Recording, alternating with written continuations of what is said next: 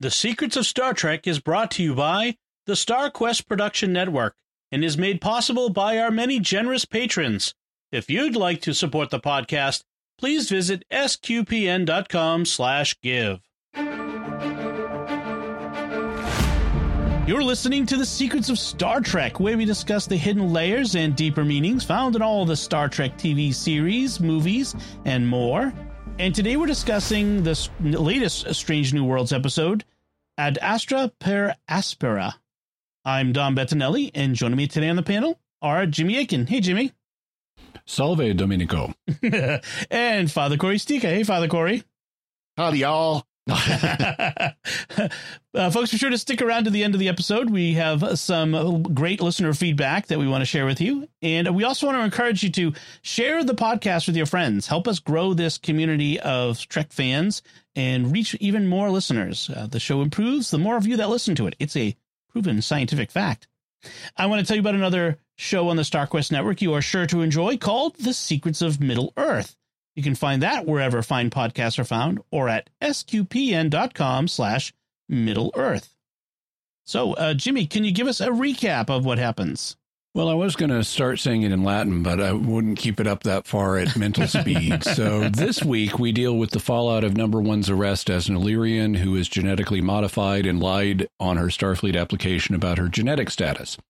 Captain Pike goes to a planet to convince an Illyrian lawyer who is a former friend of Number One to defend her. It's a hard sell, but he does convince her.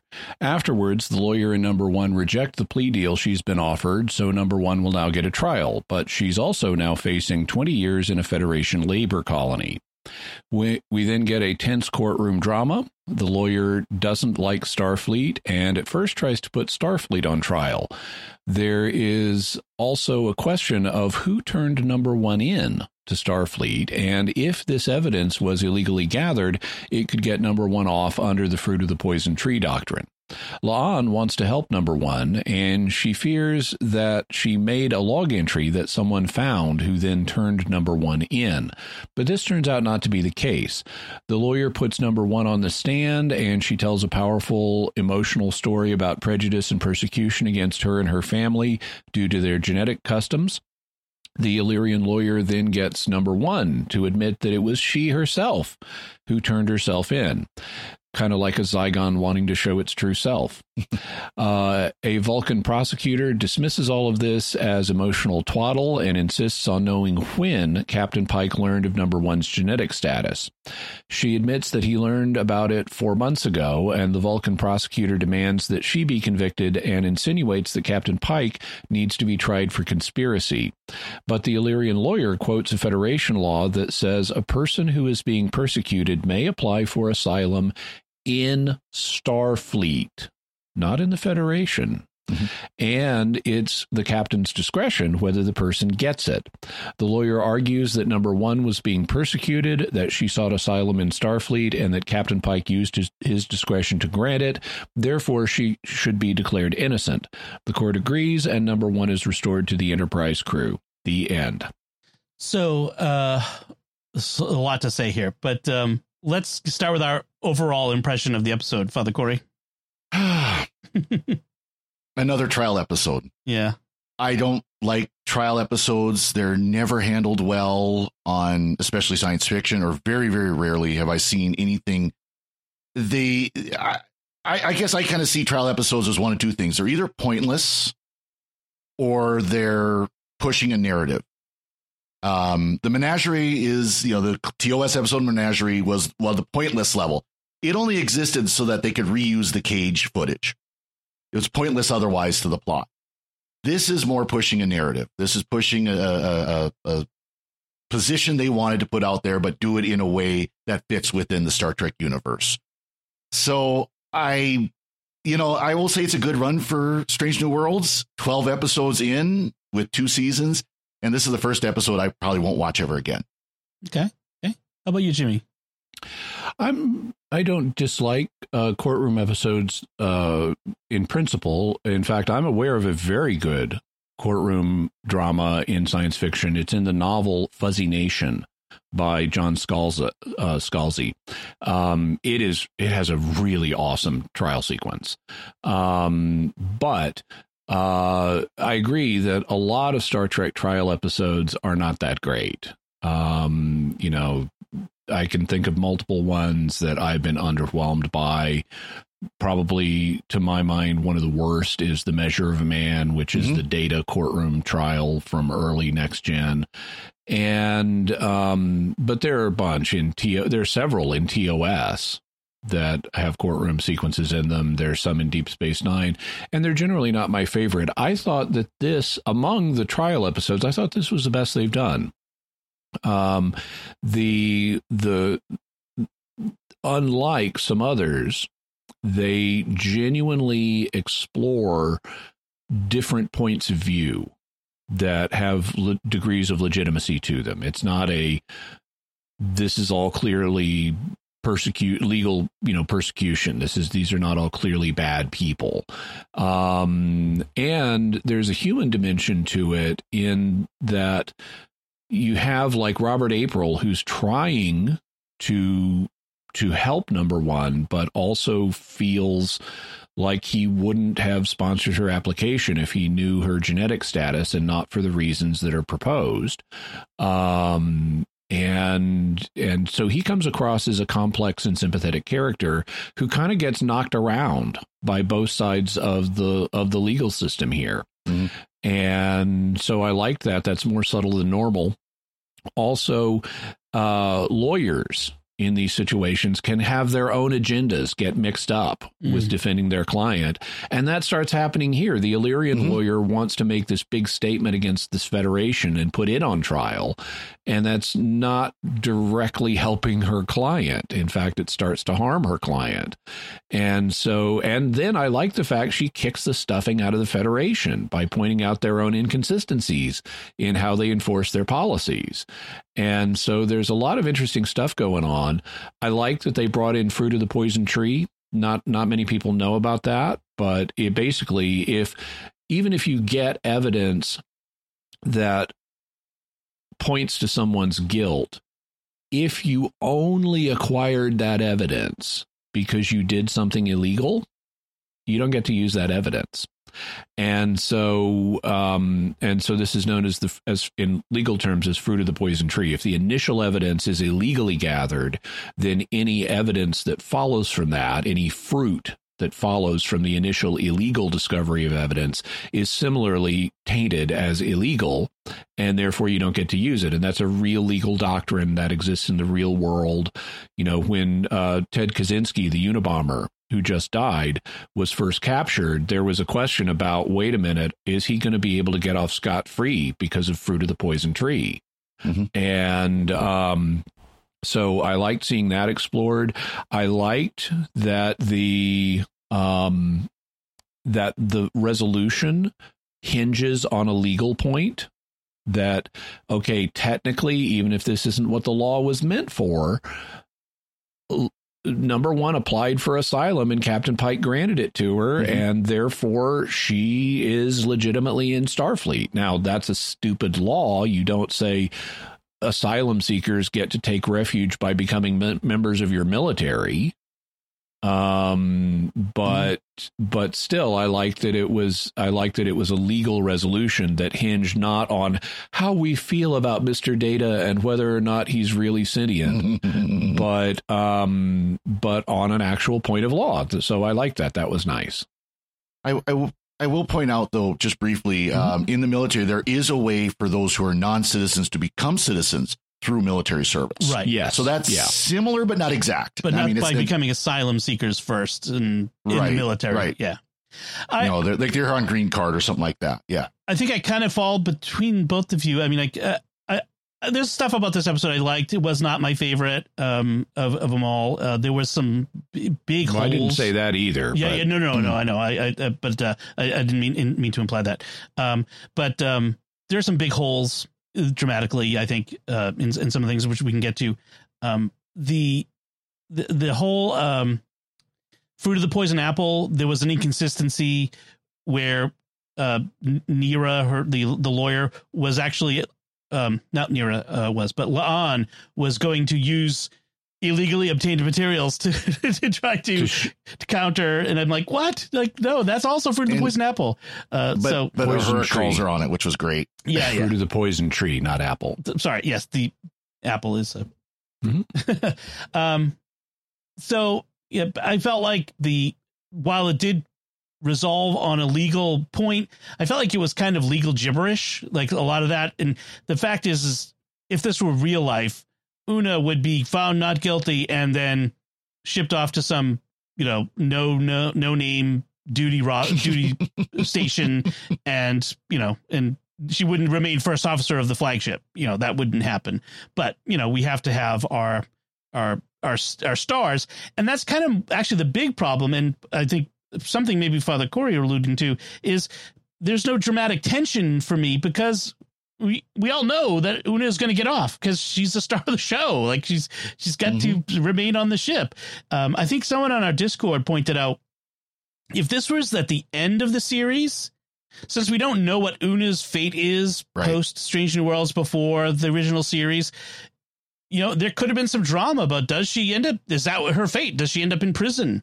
That might have worked then, but now it lost some drama for me. I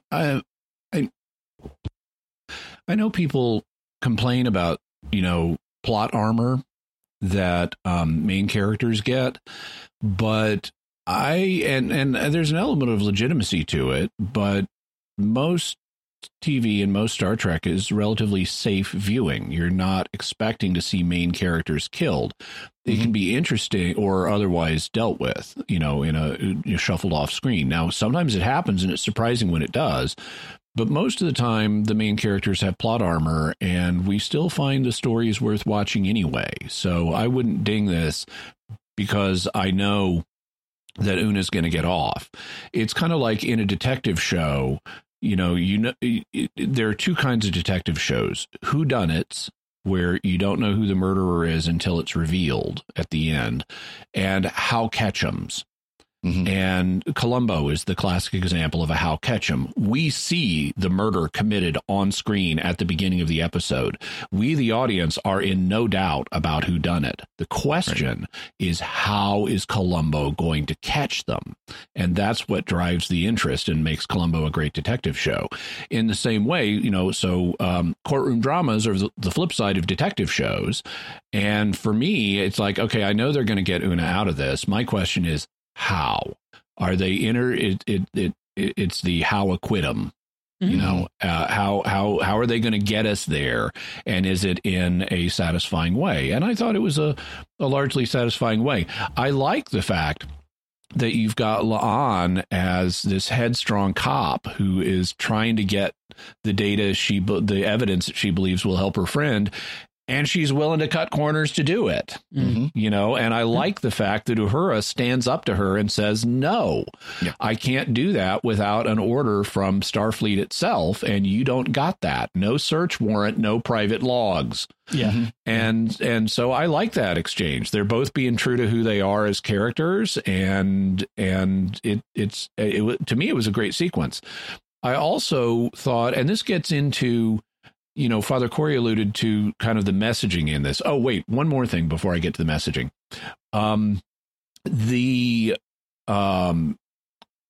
This had to be written, this episode had to be written within very severe constraints, because we know they're not going to overturn the no genetic augmentation in Starfleet policy, because that's still in place in the era of Deep Space Nine, and they have to do a special workaround for Dr. Bashir when his genetic status is revealed. So we know they can't just overturn this regulation, and that means they've got to find a way of getting Una off within those constraints, which makes it a more difficult writing challenge and makes it more interesting. Because otherwise we could just have an appeal to conscience and they could say, you're right, this law is stupid. Let's gut it effectively legally.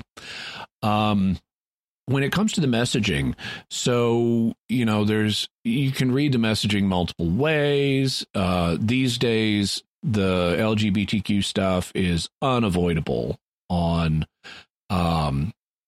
on television. Everything. I mean, it's in literally everything, even though despite the fact that LGBTQ people are not a very high percentage of the population. But given that, there's also African American history mixed up here.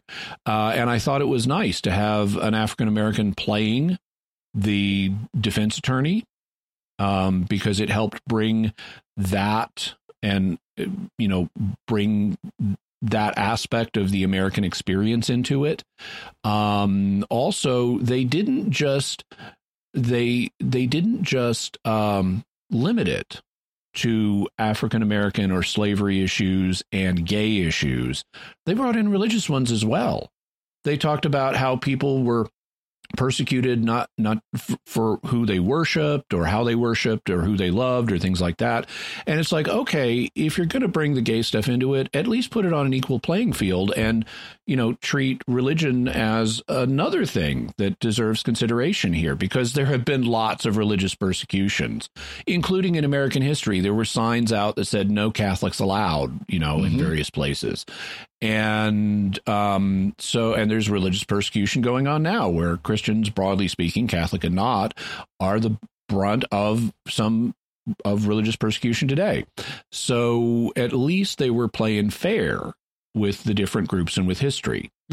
Also, something I found really fascinating in this is the Nira Khatul, the attorney who's Illyrian.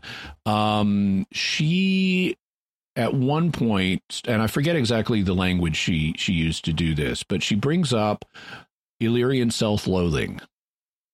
That,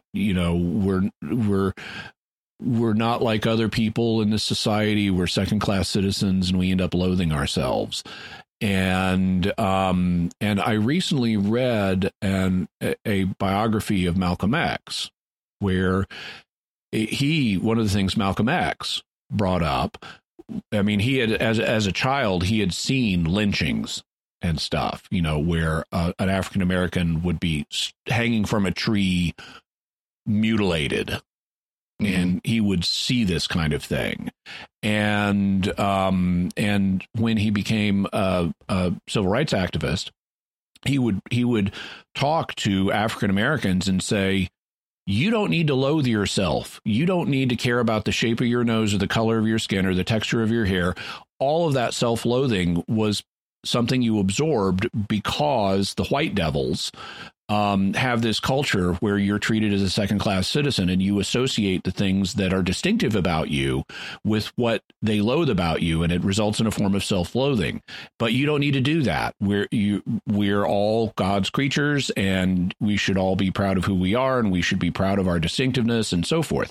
Now, Malcolm X himself, at least in the early phase of his civil rights career, was himself bigoted. He thought all white people were blue-eyed devils. He later had an epiphany on this and became much more open to people of other races. But I found it very psychologically insightful, this link between, persecution and self-loathing that he talked about. And it's reflected to a degree, on a much lesser degree, in this episode, since we don't have any Illyrians who've literally been strung up, but they do have persecution that can lead to some self-loathing, and it really resonated for me what the lawyer was saying in those regards. Another historical allusion in the persecution of the Illyrians, I think, was to the Jews under Nazi rule as well. Absolutely. Una's story of essentially the Illyrians being separated into a ghetto and having to, be in hiding and fearful for themselves. And, they are people who can hide and fit in, many of them, because by just basic appearance, they may look the same as everyone else, but then, or they can make themselves look the same. Right. And then but then it can be revealed. And that is an experience that Jews had under the Nazis and the Soviets, to be clear, as well. And I found that an interesting connection as well. And one thing I just want to kind of go back to very briefly is talking about, when I said the episodes are pointless. It's not that, we don't know that this lead character or this important star is going to get off. It's a filler episode. It does nothing really to advance the plot of the series. and so that's what I meant by because you talk about plot armor and all that. And that's a necessary evil when it comes to something like a Star Trek, is you have to have characters that have plot armor to some extent or another. Yeah. I don't know that I'd agree that it does nothing to it. I mean, there's no series arc to the whole thing, but there are sub arcs. And this is the payoff to an arc that they've been working for some time with Una's character. And I didn't say that this episode also was pointless. Okay. I was talking about like the menagerie as being a pointless episode because it was just a filler episode to reuse footage they already filmed. You know, so this one is more about a narrative, is spreading a narrative. Speaking of arcs, a listener on Discord brought up an interesting point, which I'm going to bring up here instead of in feedback, because I think it's a good part of our discussion, because Catherine on Discord calls back to the finale of season 1, where Pike traveled forward in time and saw the future and learned that Una is in prison.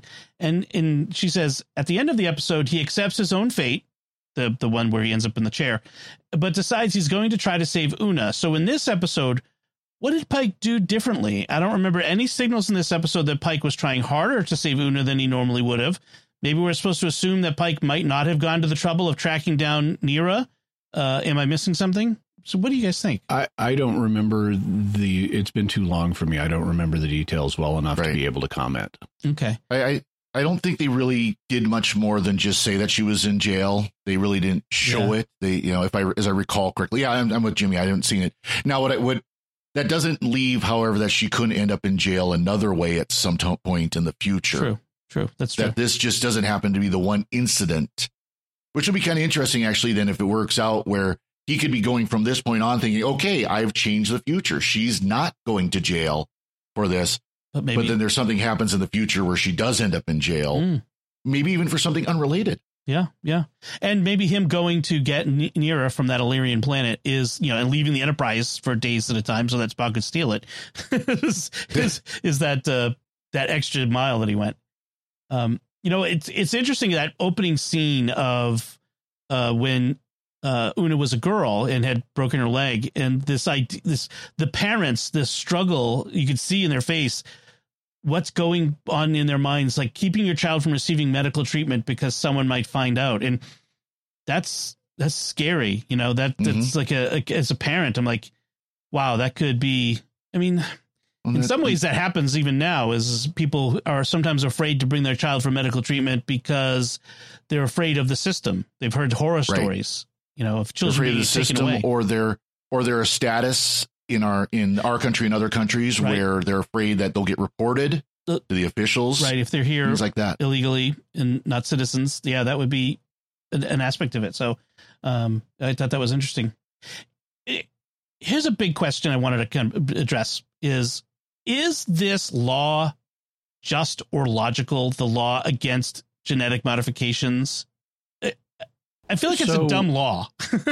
Yeah. Well, okay. So I think there can be multiple reasonable perspectives on this.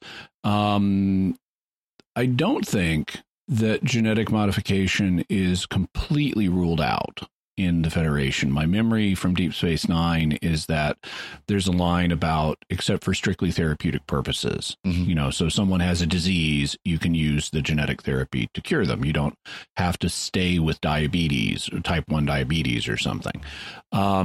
It's augmentation that's the problem. Right. And augmentation is something the Federation had a very bad experience with. And so it could be natural to make augmentation illegal. The way I would cut the pie is a little different, though. I would say genetic modification is illegal, and you can send the parents who do it to prison. They're the ones who made the decision. They're the ones who should bear the punishment. But unless the genetic modifications a child has received would make that child a danger, I would not punish the child in any way. I wouldn't say the child can't enter Starfleet. I would say we don't want modifications done, but punish the people who chose the modifications. If your parents chose it for you, your parents get punished. If you chose it as an adult, you get punished. But it should be the person who made the choice to do the augmentation that gets the punishment, not someone who it was done to that did not have a say in it. I suppose in this case, the crime is not so much that she's augmented, but that she lied about being augmented. That's what they're really... because they wouldn't have accepted her if they knew she was augmented. Right. But in general, I agree, like that it should be the parents, not the child, who had no choice in the matter, who would be... it's interesting to me also that Starfleet is really trying hard to sweep this under the rug, because they don't want people to know, that this person got that as high as she did in Starfleet. Well, it sets a bad precedent. 200 years from now, you might have a doctor sneaking in or something. That's actually was my last thought as I watched this episode is, how does the precedent of this final ruling affect Julian Bashir, 100 some odd years in the future? What changes for him? It did create a precedent for having a genetically modified person serving in Starfleet. So, and so that may have played a background in, okay, we can cut a deal here, but your father's going to jail for 2 years, which is the maximum sentence the Federation ever seems to administer in the 24th century. Yeah. By the way, one thing I liked about this that's in the lawyer's speech early on is she starts talking about how the Federation's experience with the eugenics wars involved nothing short of playing God. Mm-hmm. So we have an explicit name check of God in the episode, which is rare for Star Trek. Yep. And she then says we may endanger the essence of natural selection by removing outliers, which is also true. Yeah. And if you're doing artificial genetic engineering, you are circumventing natural evolution. And so, and that, as C.S. Lewis pointed out in his book, The Abolition of Man, can have unintended, not so good consequences. I mean, is this idea that, messing with natural evolution is playing God? Is that scientifically supportable? I mean, because we every time we heal somebody's, I mean, especially in the fictional medicine of Starfleet, of Star Trek, every time they heal a congenital defect, isn't that playing God with natural selection, or frankly, just healing anybody who's got a disease? I mean, medicine itself. It's going to depend on how you construe it. But there are some things, if you're making major changes in the human genome, which affects people on a fundamental level, you're exercising a greater degree of agency over the person than if you just heal their flu. Mm-hmm. And it thus would constitute playing God in a greater sense. Well, and the issue with Bashir is very different than with Una. She was in the case of this trial because she was found not guilty because she was seeking asylum and was granted. Yeah. Versus Bashir, who he was mentally disabled and then had the genetic manipulation. But he never had any kind of bullying about it, and it was never, persecuted over it. It was hidden well enough because they moved and things like that, so that there wasn't a connection between who he was before and who he was after, things like that, where it was a very different circumstance with Bashir, and that's why I don't think there is. They changed anything with regards to that situation with this episode at all, because it was different set of laws, different set of rules, different set of circumstances. They point out that the Illyrians, for them, genetic modification is a cultural / religious custom. Yeah. And not. Which that's one issue I kind of have with the whole idea with the Illyrians, how you've got this race of people who it is something it's more than just something they're doing to play God. It's a custom. It's a religion. It's something they do as part of their devotion, really. I mean, they phrase it in that like of rites, rituals. Yeah. And then they expect them to just drop that to join the Federation, even though they really don't. Yeah. Yeah. I also, and here I think the science is a little shaky. It's understandable if you have like cultural and religious rituals for body modification, like circumcision, for example. But that's because the reason you have to do the ritual for every new generation is because circumcision is not inherited. It doesn't affect you on the genetic level. So you gotta do a bris for every new generation.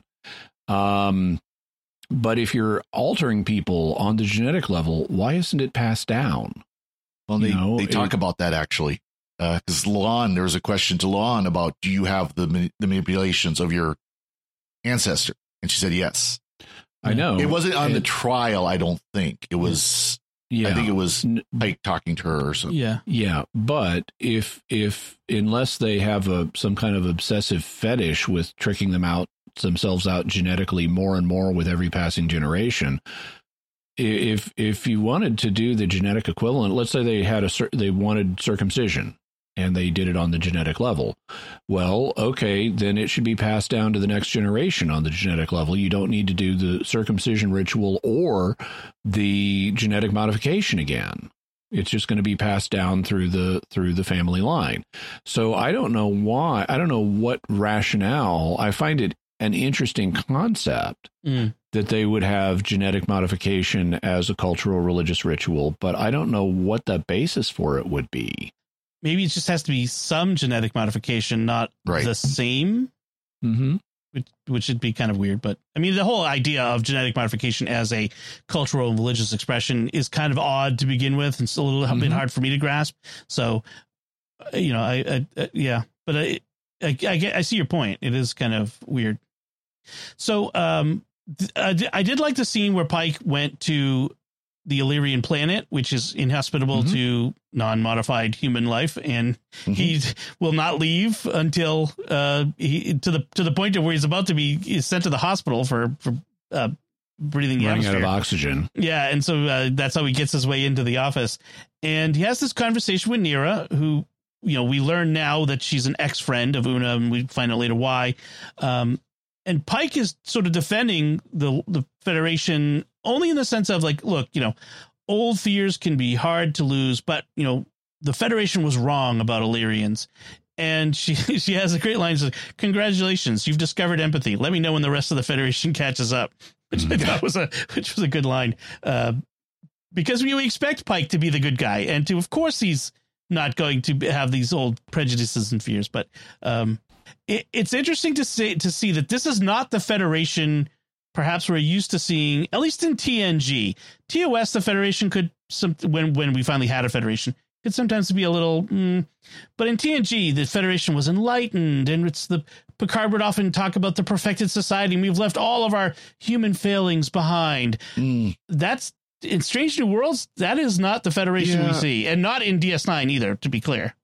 But in TNG, you also have the Drumhead, where you do see a trial episode where there is a person who is who's dealing with prejudices and ready to basically overthrow the entire crew of the Enterprise because of them. Right. I liked the Drumhead. That was another courtroom episode. It actually, that is one of the better trial episodes. Don't get me wrong, but it also shows the TNG was willing to say that the Federation isn't perfect, even as they're supposedly a cashless society. They got better after the less Gene Roddenberry had to do with the next gen.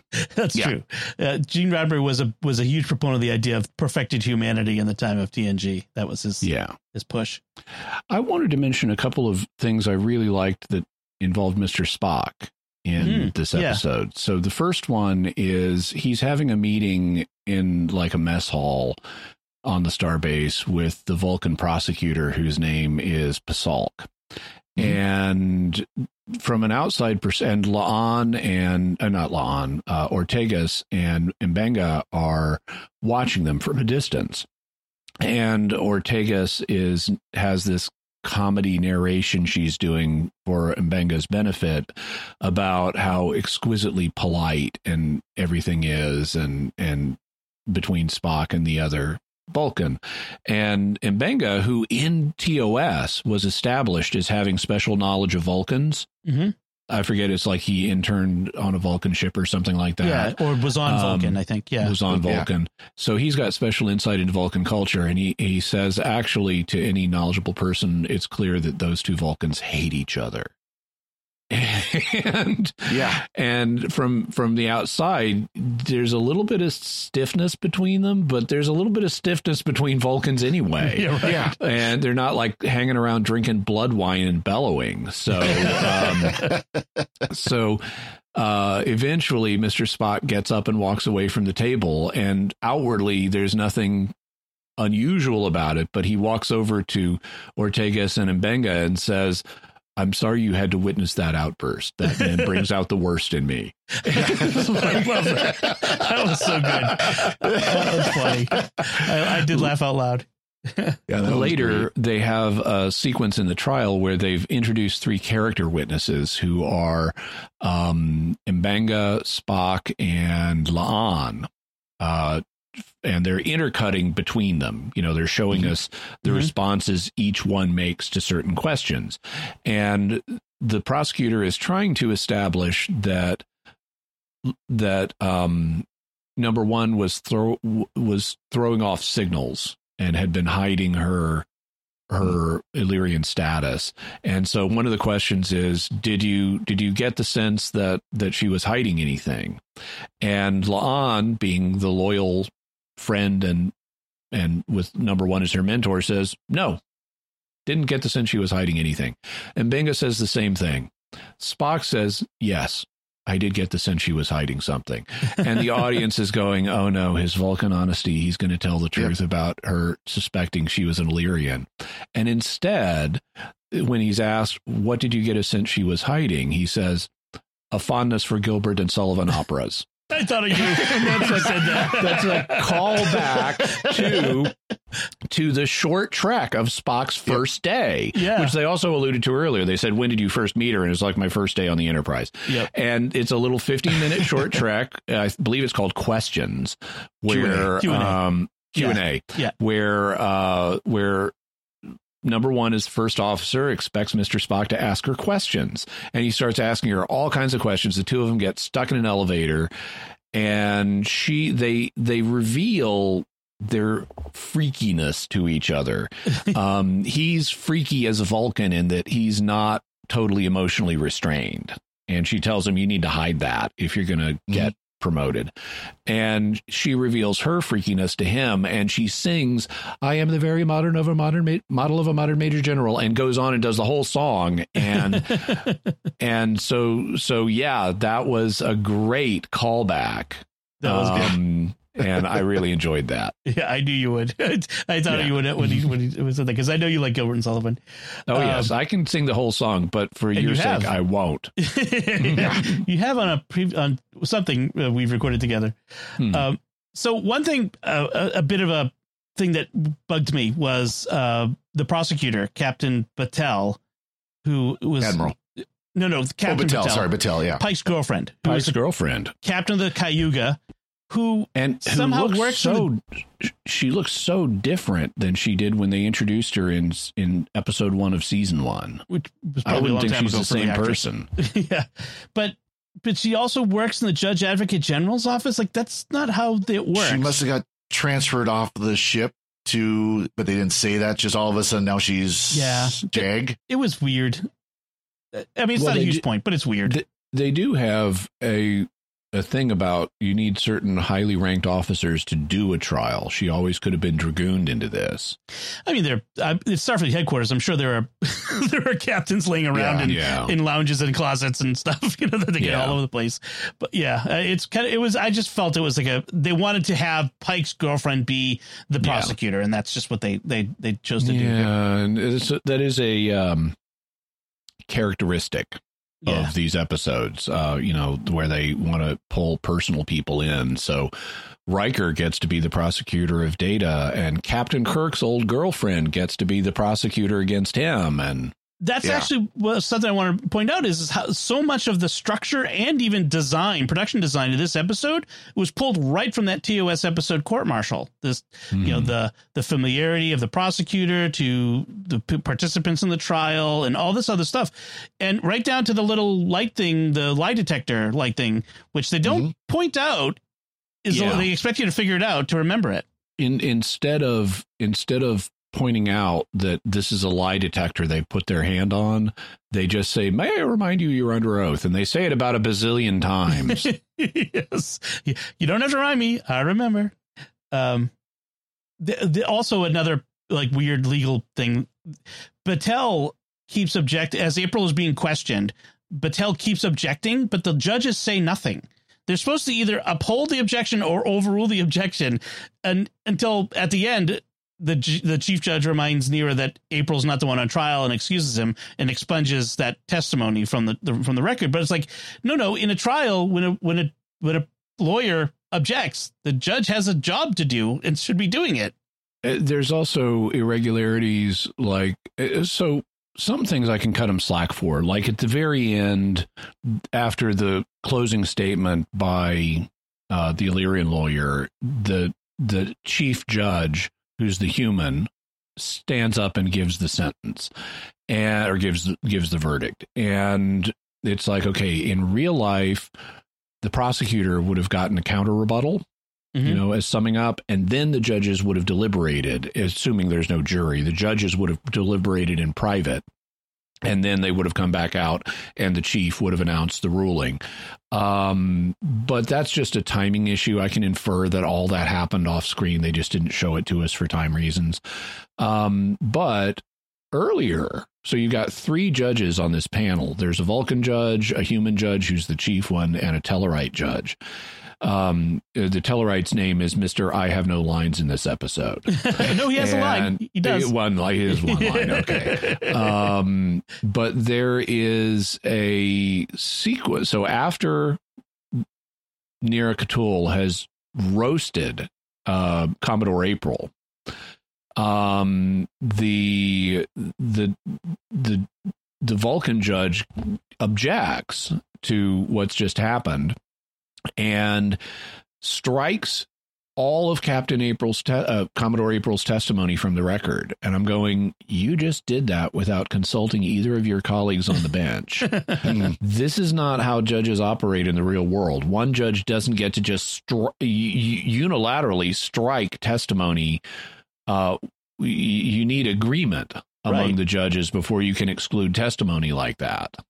Yeah. Now, one thing to kind of mention, though, we should be clear about is this is more of a court-martial setup than this is a standard civil judge, a civil court.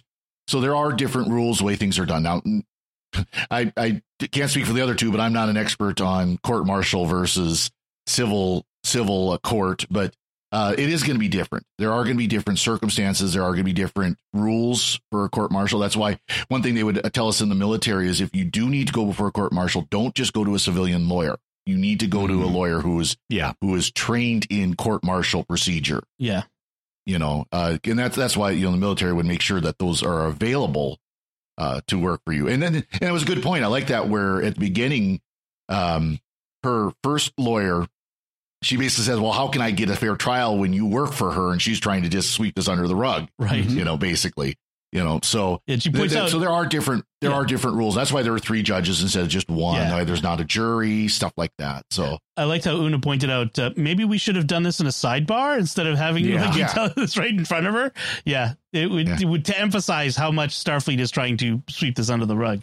And so I mean, there's going to be lots of little differences. And the part of the reason this episode shows why I don't like trial episodes, whether it's a court martial or a civilian trial. If you've ever actually watched trials, they're not that exciting. They're pretty boring. Even the most high energy. Yeah. I watched some of them on YouTube and it's just like, they're not that exciting. Nope. Yeah. The commentary is more exciting than the trial. And they're also generally very bad sound wise. Yeah. Not everybody in a courtroom is wearing a microphone, so it's going to be hard to hear what's going on. So I want to revisit the on looking through the personal logs thing for a second, because I just make another point, which is so she orders Uhura to troll the crew's personal logs for evidence to find it illegal to find the tainted evidence. She's issuing an illegal order to reveal tainted evidence, which would itself become tainted evidence, which I would love to see that legal precedent be dealt with when that gets revealed, because that would set quite a precedent. So I thought this was interesting, but I thought it was dumb. If I just finish the thought, because if La'an thinks that it was her personal log that got accessed to reveal that Una is Illyrian, why doesn't she just go look at the access code, access logs for that? Yeah. Well, I think she wanted to make sure it wasn't just her. But I like Uhura there that's saying, don't do this. You're gonna make things worse. I'm not gonna help you with this. And that is, the legal orders, members of the military are not obligated to follow. Yes. If there's something like that where that's clearly illegal, the military member might take a ding. I mean, Uhura got off pretty easily with law and not, pushing it, but that's how it should have been handled. It's like, no, don't do this. That you're not going to make the case you think you're going to make. Right. You're going to make things worse. One thing that could have been in La'an's mind is if someone did access her log and was really good at covering their tracks, there might not be an audit trail that would show who it was, but that person might have mentioned it in their own log. Yeah. And so that might be why she would want to listen to these other logs. So another good, I thought, was a closing a loophole that might have been brought up is the whole Nira's questioning about captains and the Prime Directive, and how even though it's the Prime Directive, General Order Number 1, they seem to apparently have some leeway in enforcing that, which I thought was at least a good thing to bring up. And I like that she points out laws only apply when a captain deems that they do. And that these are flimsy and subjective laws, and you, Commodore April, have broken their highest law multiple times, and you're a decorated hero. Yeah, and that's and in fact, I think Una is was mad at her for throwing April under the bus like that, and I think that's the point, which was nice. I think that's the point at which we really get it shown to us that at this point, Nira is less concerned with getting Una found not guilty than with confronting the Federation's racism. That's really what her aim is here. And that's or geneticism. Yeah. And that's when Una's own testimony and story kind of brings things back to personal, because as she reveals that what she did to alienate Nira, was by leaving behind her, who she really was, and reveals the price that she was paying for being an Illyrian. Yeah. For people who haven't seen it, when they divide the Illyrian society into a ghetto and a non-ghetto, Una's family moves to the non-ghetto, and Nira's family is left back in the ghetto, and that's what ended their friendship. Right. Even though Una's family, it was Una's parents who were making the decision, but that might not stop Nira from resenting her. So the title of the episode comes up at this point where she talks about Ad Astra Per Aspera, which is the to the stars through adversity or difficulty, or there's various ways you can translate it. And Una says she thought that it also meant that in the vastness of space, we wouldn't just satisfy our curiosity, but might also find salvation. And I thought that was kind of an odd thing. I mean, it's kind of very Trek-ish to kind of say, going, just the very act of going to space together is what will save humanity, which is almost kind of an Elon Musk, let's go settle Mars thing as well. Salvation doesn't come from, going to the stars in that sense. In one sense, it comes from it's a temporal salvation they're referring to, though. Yeah, it's true. But it sets it up as, going to the stars is Star Trek has often done this. In fact, it's really in the name, is the trek to the stars, is that our common reaching forth, which comes out of the space race of the 60s, rises us all beyond the horizons of our own planet and our planet's troubles to work together as humanity in the face of whatever else is out there. And I think that is a pretty decent message to put out there. for with this Ad Astra Per Aspera. So I thought it was interesting. The Vulcan prosecutor Pasalk says, he dismisses so much of the testimony, saying it's all emotion and emotion is irrelevant in the face of facts. And I thought to myself, that may be true for Vulcans, but that's not necessarily true for other cultures. And Vulcans aren't the only culture here. No, but Vulcans are very preachy about their logic. Yep. Right. We've established in Enterprise how kind of arrogant they are about emotion and logic. So I thought that was kind of a weird thing. Any other things that you want to bring up? Any other notes on this episode, Father Corey? Nothing here. How about you, Jimmy? I like that the meaningless decorations on their dress uniforms are inspired by the little triangular pins from the original series. Yes, they're very clearly connection between those dress uniforms. That's I really like how the effort they're going to in Strange New Worlds to walk back a lot of the stuff that they did in Discovery to bring it back to at least be connected. Yeah. The design of the bridge of the Enterprise, the uniforms, all that sort of stuff. It feels like Star Trek again. All right. And do you have anything, Jimmy? Any more to add? Nope. Okay. So let's get to our feedback from last time, which first feedback. This is from our discussion on the premiere episode, Broken Circle. And Eric, one of our patrons, writes, so I think Carol Kane's accent on Strange New Worlds is straight out of the TV show Taxi, where she played Andy Kaufman's Latka's wife. That's the accent, not the Princess Bride, which brings up an interesting idea. Is the Star Trek universe set in the same universe as the TV show Taxi? Her character is essentially immortal, and she said she was on Earth for many years. Maybe the chief engineer of the Enterprise was once married to the chief mechanic in a New York taxi cab company. Maybe that's why she has developed a love of mechanics and engineering. Interesting insight. Thank you very much. That is now headcanon for me. She is, what was the character's name? I forget, but yeah. Yeah. So we should also point out that Taxi has another connection to Star Trek. Christopher Lloyd. Yes, it is. Was one of the cabbie. He was kind of the drugged out Reverend Jim. Yeah. And of course, he was the Klingon in Star Trek 3. Yes, he was. Oh, man. I wonder if there are other taxi actors who ended up in Star Trek roles. It'd be interesting to find out. Some did go on to sci-fi. Jeff Conaway, who was one of the taxi cab drivers, later became Zach Allen on Babylon 5. That's right. Yep. I've been watching Babylon 5 and enjoying it. My first time through. Oh, really? Yes. What season you in? First season, halfway through the first season. Okay. And it's the rare series that is good right out of the gate. It's so good. And it gets much better from there. Yes, it does.